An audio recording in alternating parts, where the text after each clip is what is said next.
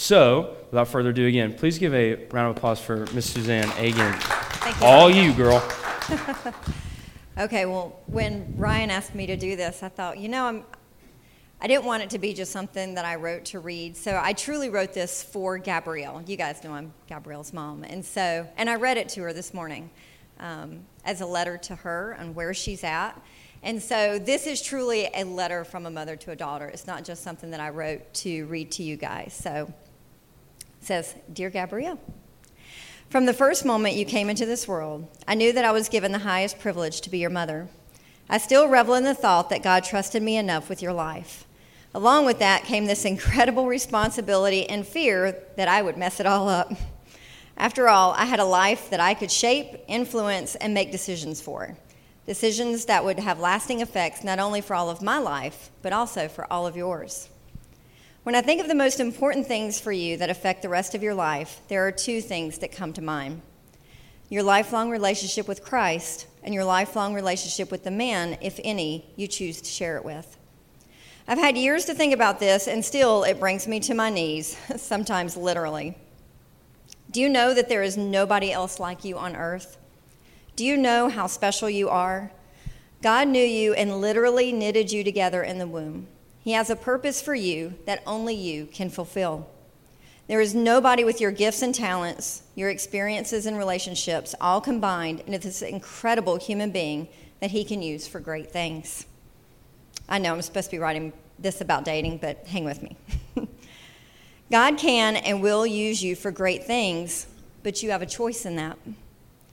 Nobody will pull you further away or maybe draw you closer to that goal than the person you choose to spend your time with. As you develop into the person you are, you will begin to see who Christ wants you to be and what he has for you. It is absolutely critical that you become that person, before becoming a we with someone else. I don't know when that will be, and you won't either. But it is something that is big enough to be covered in prayer, to be researched, and to receive wise counsel from godly people who have walked along that path already. Remember, you are special, and God wants the very best for you. But you have to open your heart to receive that. Only God can give you that. There is no guy on earth who can. Also, you cannot give it to some guy. Only God can do that for him too. Do you want the very best? Yes, the guy who loves the Lord, wants to love you forever, and is really good looking to boot. Well, guess what? He's got to figure out too who he is. And that doesn't happen very quickly. Now, your dad would say, don't date until you graduate. He's not very popular for that one, but he's on the right path. We change so much as we become adults. We learn who we are as we transition from high school to college or work. And those changes will continue to develop who you are and who Christ would have you to be. The people I went to high school with, I hardly recognize them now. I hardly recognize myself from those days. Don't build up regrets with people who are a mere glimmer. If God has a plan which puts you both on the same path, and he chooses God's path as well, you will have that opportunity again. All those friends who are in your life now, love them, pray for them, stay in touch with them when you can, and know that God is good. Don't steal from your future for small pleasures now, because you are not only robbing yourself, but the person you are stealing those from. And I'm not just talking about sex. Intimacy is about so much more, something else you will learn when you have a relationship centered around God. But again, you have a choice in each one of those moments. When you are in them, remember who you are. Remember that God wants an abundant life for you, but you have to reach for it. And yes, the very best is worth waiting and fighting for. So what do you do now then? Pray for your future. Pray for your future husband, or maybe God has a plan for you that involves so many people you won't desire to get married.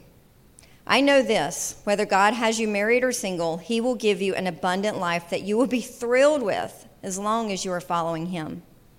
I wish I could express to you how much more thrilling, exciting, and full of joy a life worth waiting for really is. Everything is better with God in it. I know it seems like now is so critical and you want it all right now. Believe me, I remember that very well. I remember in high school when I thought, this is it. This is all that I have. Oh, how I was wrong. You will make mistakes just like I did. You'll get your heart broken and maybe break one yourself. What do you do now? You decide to accept only the very best. Define what that is without any one particular in mind. Write it down and never, never accept less. Be picky and then be too picky because you're looking for a life, not a date. Try out friends, not boyfriends, because let's face it, broken hearts really stink. The absolute right guy, he won't let you give yourself away because he will respect and love you too much. That should definitely make your list, by the way. If you wait and pray and you graduate from college and Mr. Right just hasn't come along, or you become afraid that you were too picky and missed him, well, maybe you're spending too much time on what you want rather than what God wants for you. I promise he wants more for you than you can even know you want for yourself. Please choose to let go and let God fill your life with all he would have for you. My best advice, live. Live every day to the fullest, letting God guide you. He won't steer you wrong. I do know that. I could not have planned this life that I have. I could not have planned you. And I certainly would not want any less of a father for you or any less of a husband for me. I'm so glad the lead singer from the band Poison was out of my reach because no, just no. Or even middle school Brad, who was written on my closet door up until 5 years ago when my parents finally painted it. That was pretty embarrassing. Gabrielle, your dad and I are a picture of God's grace. You get to choose your life, so please choose well. I love you so much, Mom.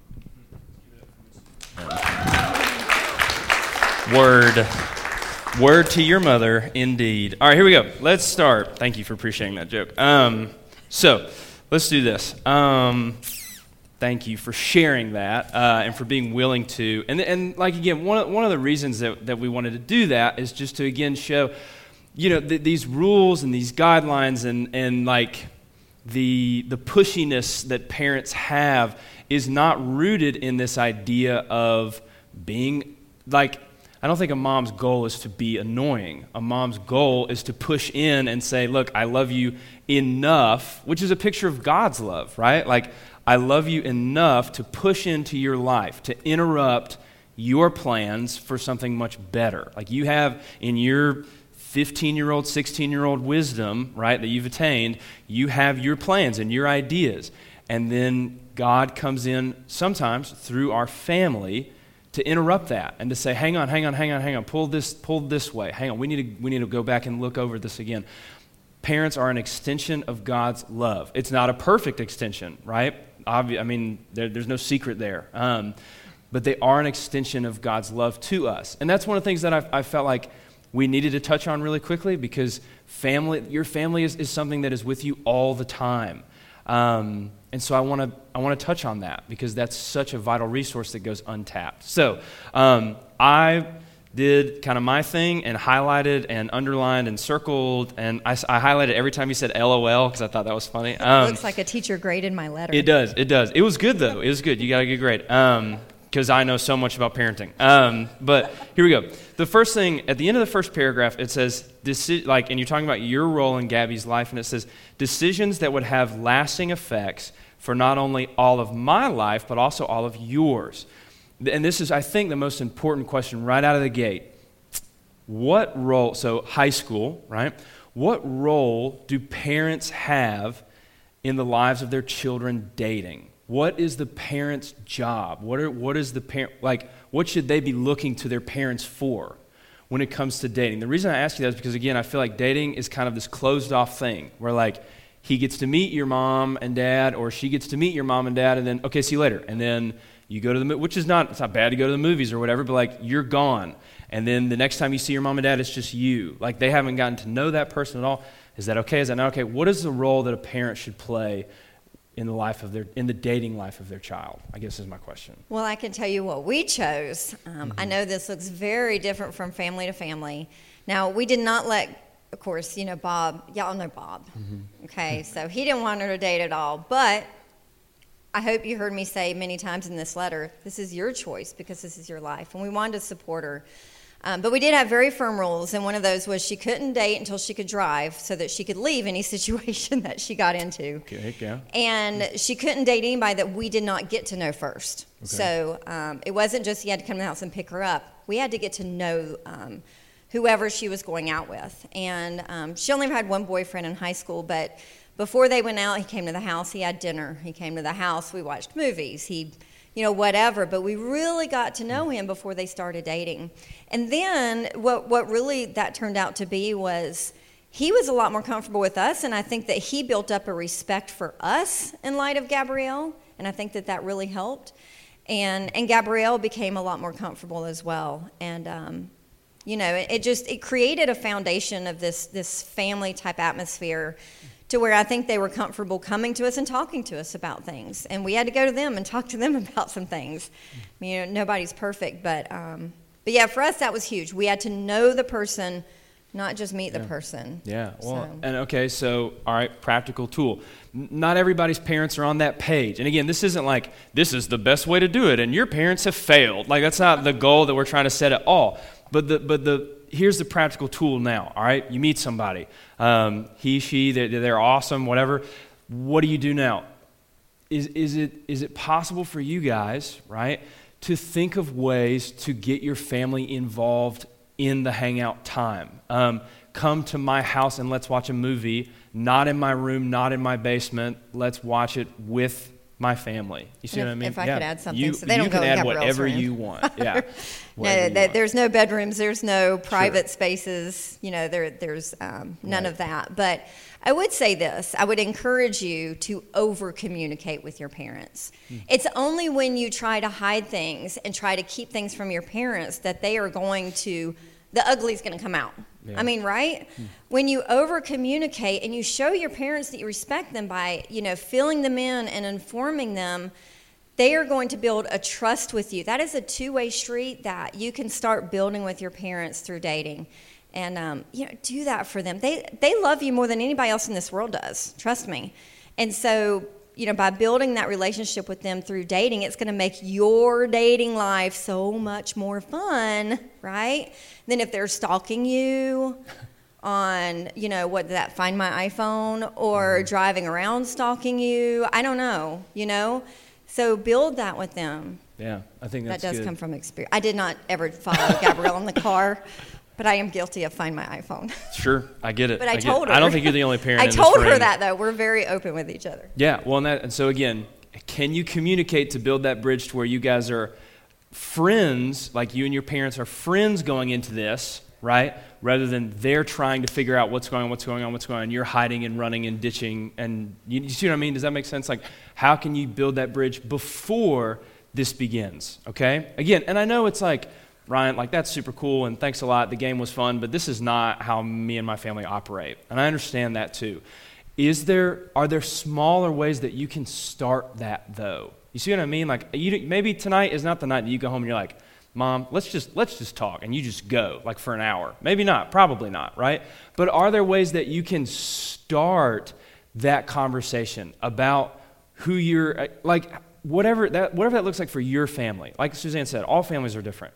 But are there ways in your circle, in your family, that you can start to build that bridge, to have your family or even siblings involved in your dating life? Does that make sense? All right, let's move on. Okay, another thing that I saw that was so good, kind of in the middle of this third paragraph, you talked about how, remember, you're special, God wants the very best for you, but you have to open your heart to receive it. Only God can give you that, which is this idea of total satisfaction, total fulfillment, total, I feel wanted and alive and accepted and free and happy. Only God can give you that in the best way. And then you said, also, you cannot give that to a guy. Only God can give that to him.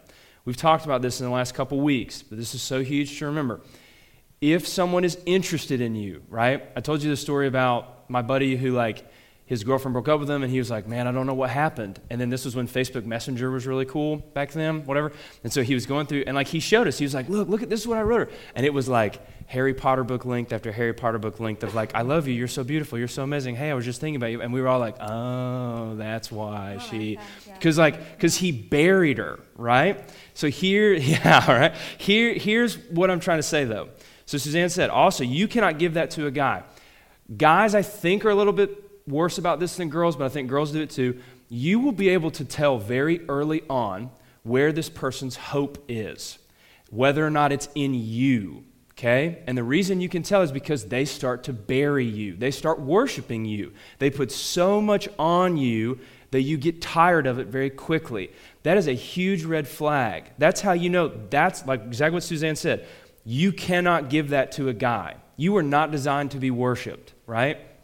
They were not designed to be worshiped. That's why it never works out that way. You guys get tired of each other, or there's too much too fast and it explodes. Like it never works out. And there's another side of that too, is that we like to save guys. You know, we like to find the guys that aren't perfect in their relationship with God, and we want to draw them in. We want to help develop their we want to kind of rescue them from their bad habits, and or even some really bad things. We're talking real, right? Sometimes we like the bad boys. Lead singer of Poison, that was me. That was not a joke. Really, I thought I was going to marry him. But funny. Sometimes we like the bad boys, and we like to think that we're going to be their salvation. Yeah. Am I wrong, girls? Okay. Girls? You can't do that. You can be friends with them, and when they find God, then you can say, okay, well, now you're on the right side of the list. But you can't use a relationship to save a guy and bring them to God. Only God can change their heart. You're not going to do that. That's good. You will be able to tell very quickly what they worship. And you'll be able to tell very quickly what you're worshiping as well. Relationships can bring this out. And if it's the other person, or if they're worshiping you, or all their hope is in you, this is a huge red flag. And again, it's not, you don't have to cut communication off, but it may be this idea that dating is not the move right now because it's going to end very poorly. You see what I'm saying? Like this worship idea, this isn't dating. This is worship. This is not biblical dating. This is worship. And it's going to crash. It will. It always, always does. Okay? Cool? All right. Let's move on to one other thing that I saw here.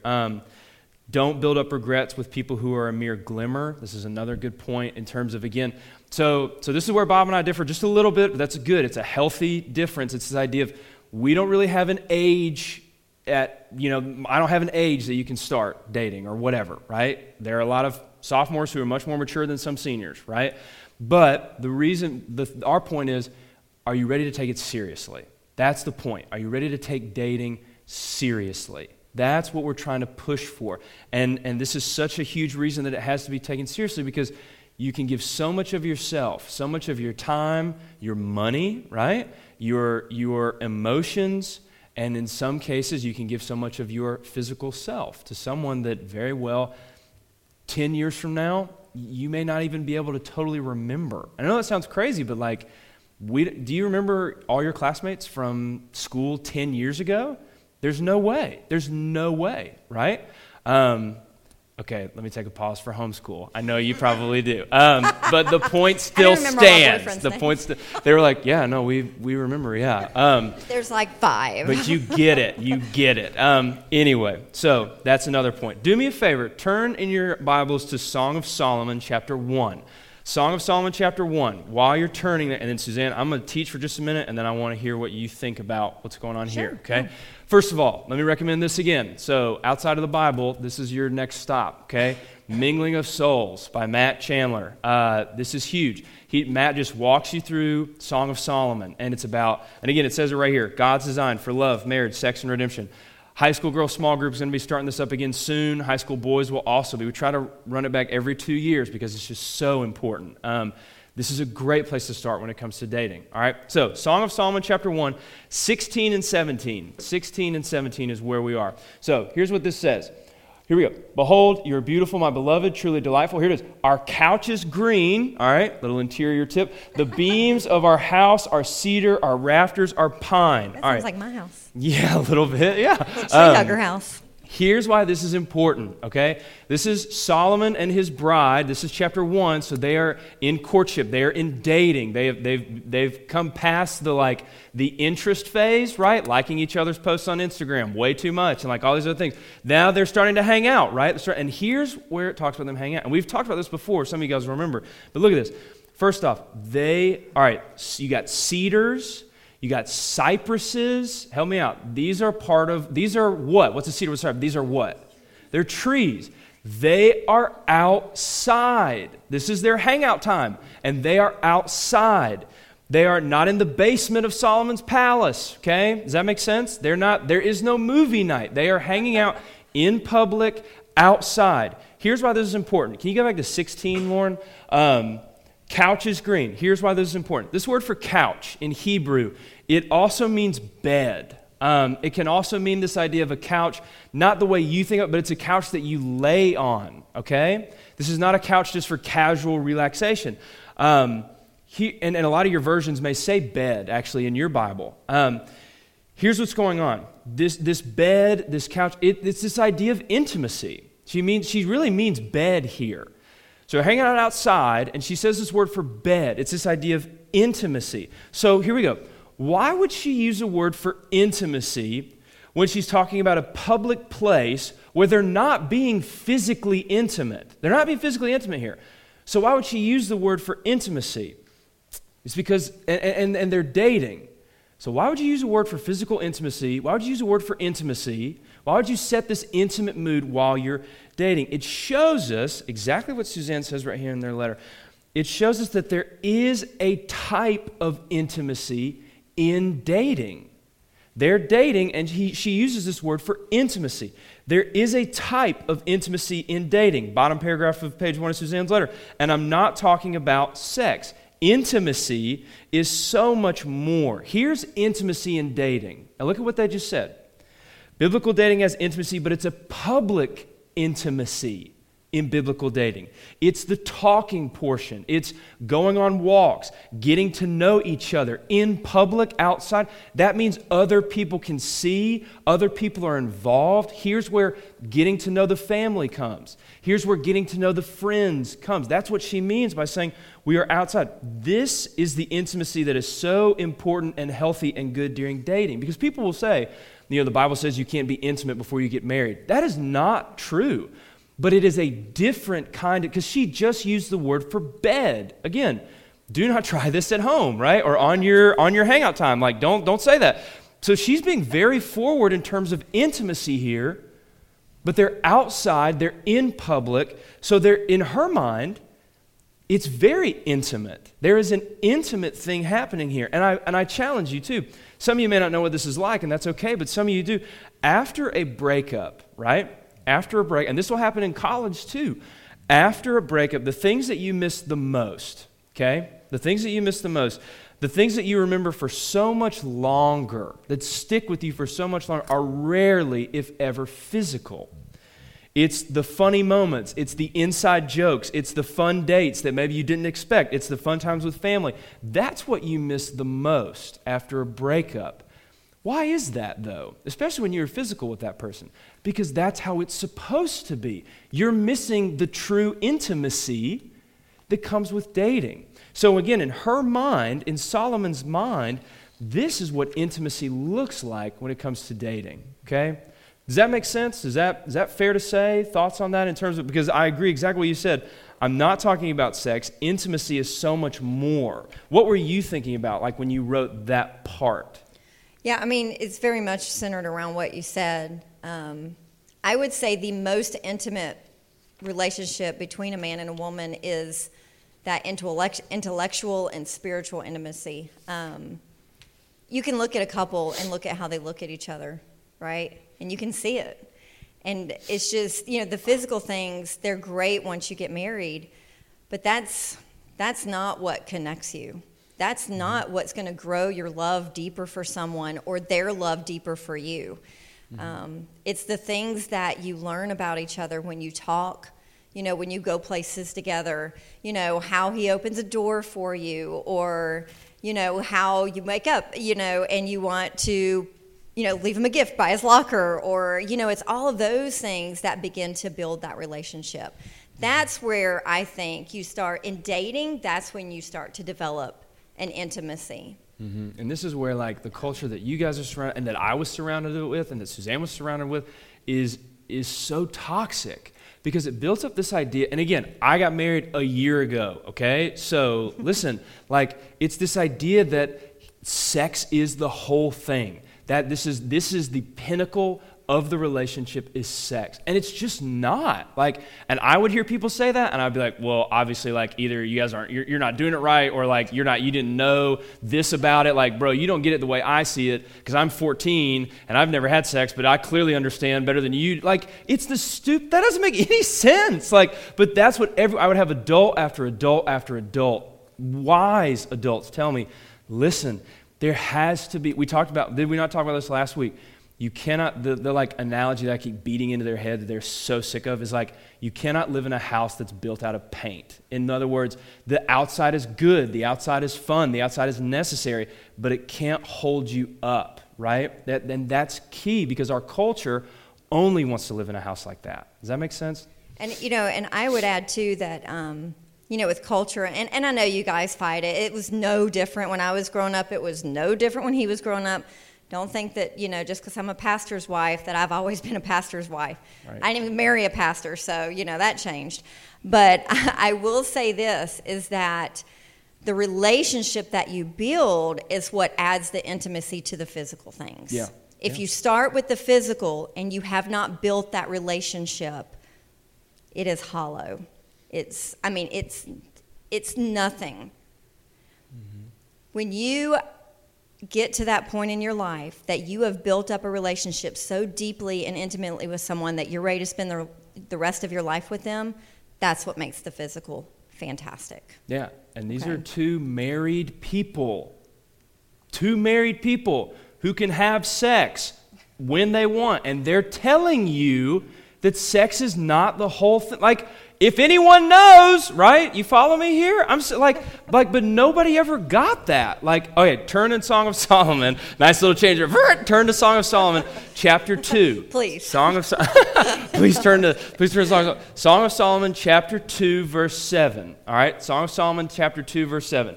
Here's why this is important. And man, I wish we had like just 3 more hours and I could just keep going. So here we go. Song of Solomon, chapter 2, verse 7. Here we go.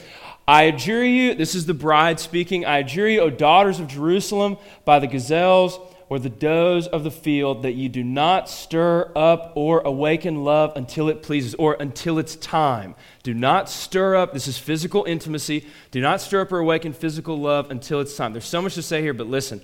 She says that they say this 3 times in Song of Solomon. Do not stir up love until it pleases. They say it here, which is during the dating phase, right? They say it in 3:5 right before the wedding, because as you get closer, it's this idea of, well, we're basically married, so let's do this. And then they say it in 8:4 after they're married, okay? So 3 times this chorus of the song, right, basically kind of repeats, do not awaken love until it's time. Do not awaken love until it's time. It's one of the themes of the book, this repeating phrase, right? One of them, so follow this. One of the themes in a book about marriage and sex the right way is don't do all this stuff before it's time. That's huge in and of itself. But here, why would you say that after the wedding?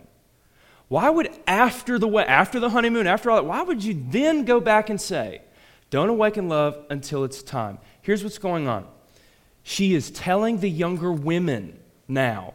He is looking back and telling the younger men, after marriage, after the honeymoon, after having sex, they are saying to younger couples, we are glad that we waited. That's why why would you bring it up again? Because they're expressing joy in what's happened now. They're saying, because they could say, that's it. We could have been doing this the whole time and it wouldn't have changed anything, which is what a lot of people think, right?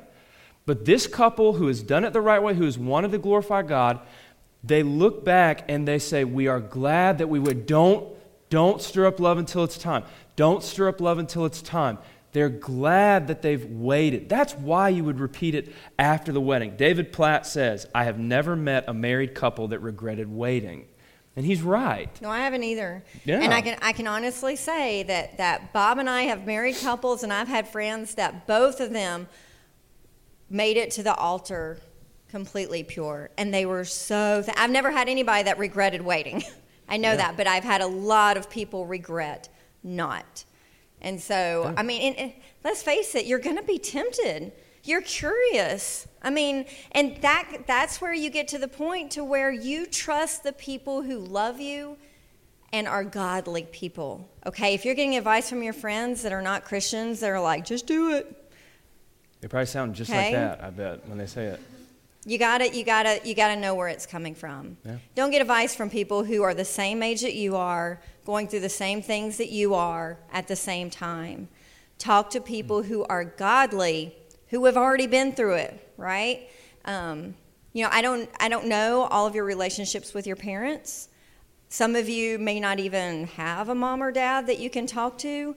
Then find other godly counsel here in the church. You've got Ryan, there's Bob, there's me, someone that you trust, that you're really close with, but choose someone that is older and wiser, okay, as hard as that is when you're a teenager. Now, let me end it like this as well. I do not want to give out what I would call, well, and I think we would all agree on this, I'm not trying to share what I would call the purity gospel. Staying a virgin until you're married is not the same thing as being a Christian. Does that make sense? Other religions believe that as well.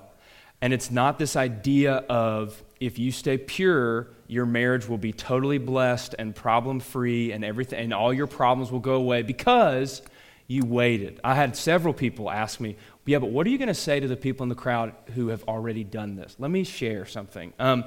This is a book about how these people did it the right way, but they were not without problems and sins. We learn in Song of Solomon 1:6 that she's very insecure about her appearance.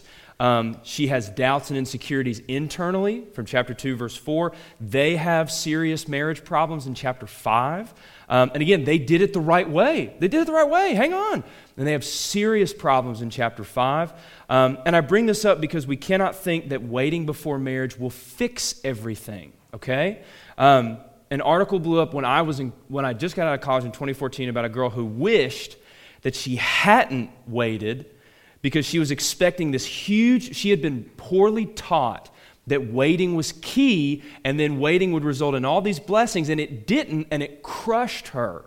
And out of that pain, she wrote this article, and she drug all these people down with her. Solomon is famous for two things, his wisdom and for having 700 wives. Solomon does not, in a lot of ways, right? Solomon does not finish his life well, and he wrote this, right? Here's why this is important. The point here is, even Song of Solomon in the Bible is pointing to this idea that we need something besides a good marriage to save us. The Song of Solomon, he wrote the book on it. He had a great marriage, and he still fell. So the Bible is pointing to this idea that a perfect marriage will not do it. David with Bathsheba, a great king, will not say, we need something better to say. There's an echo in Song of Solomon. We're still waiting on something. The point here is Song of Solomon reminds us that we are broken, hurting people, and we go too far physically sometimes, and we do things that we shouldn't do. But the same, you have to listen to me, and then we're finished. The same God who invented sex is also the giver of forgiveness. And he took your sexual sin, past, present, future. He took your sexual sin and mine and Suzanne's and died on the cross with it.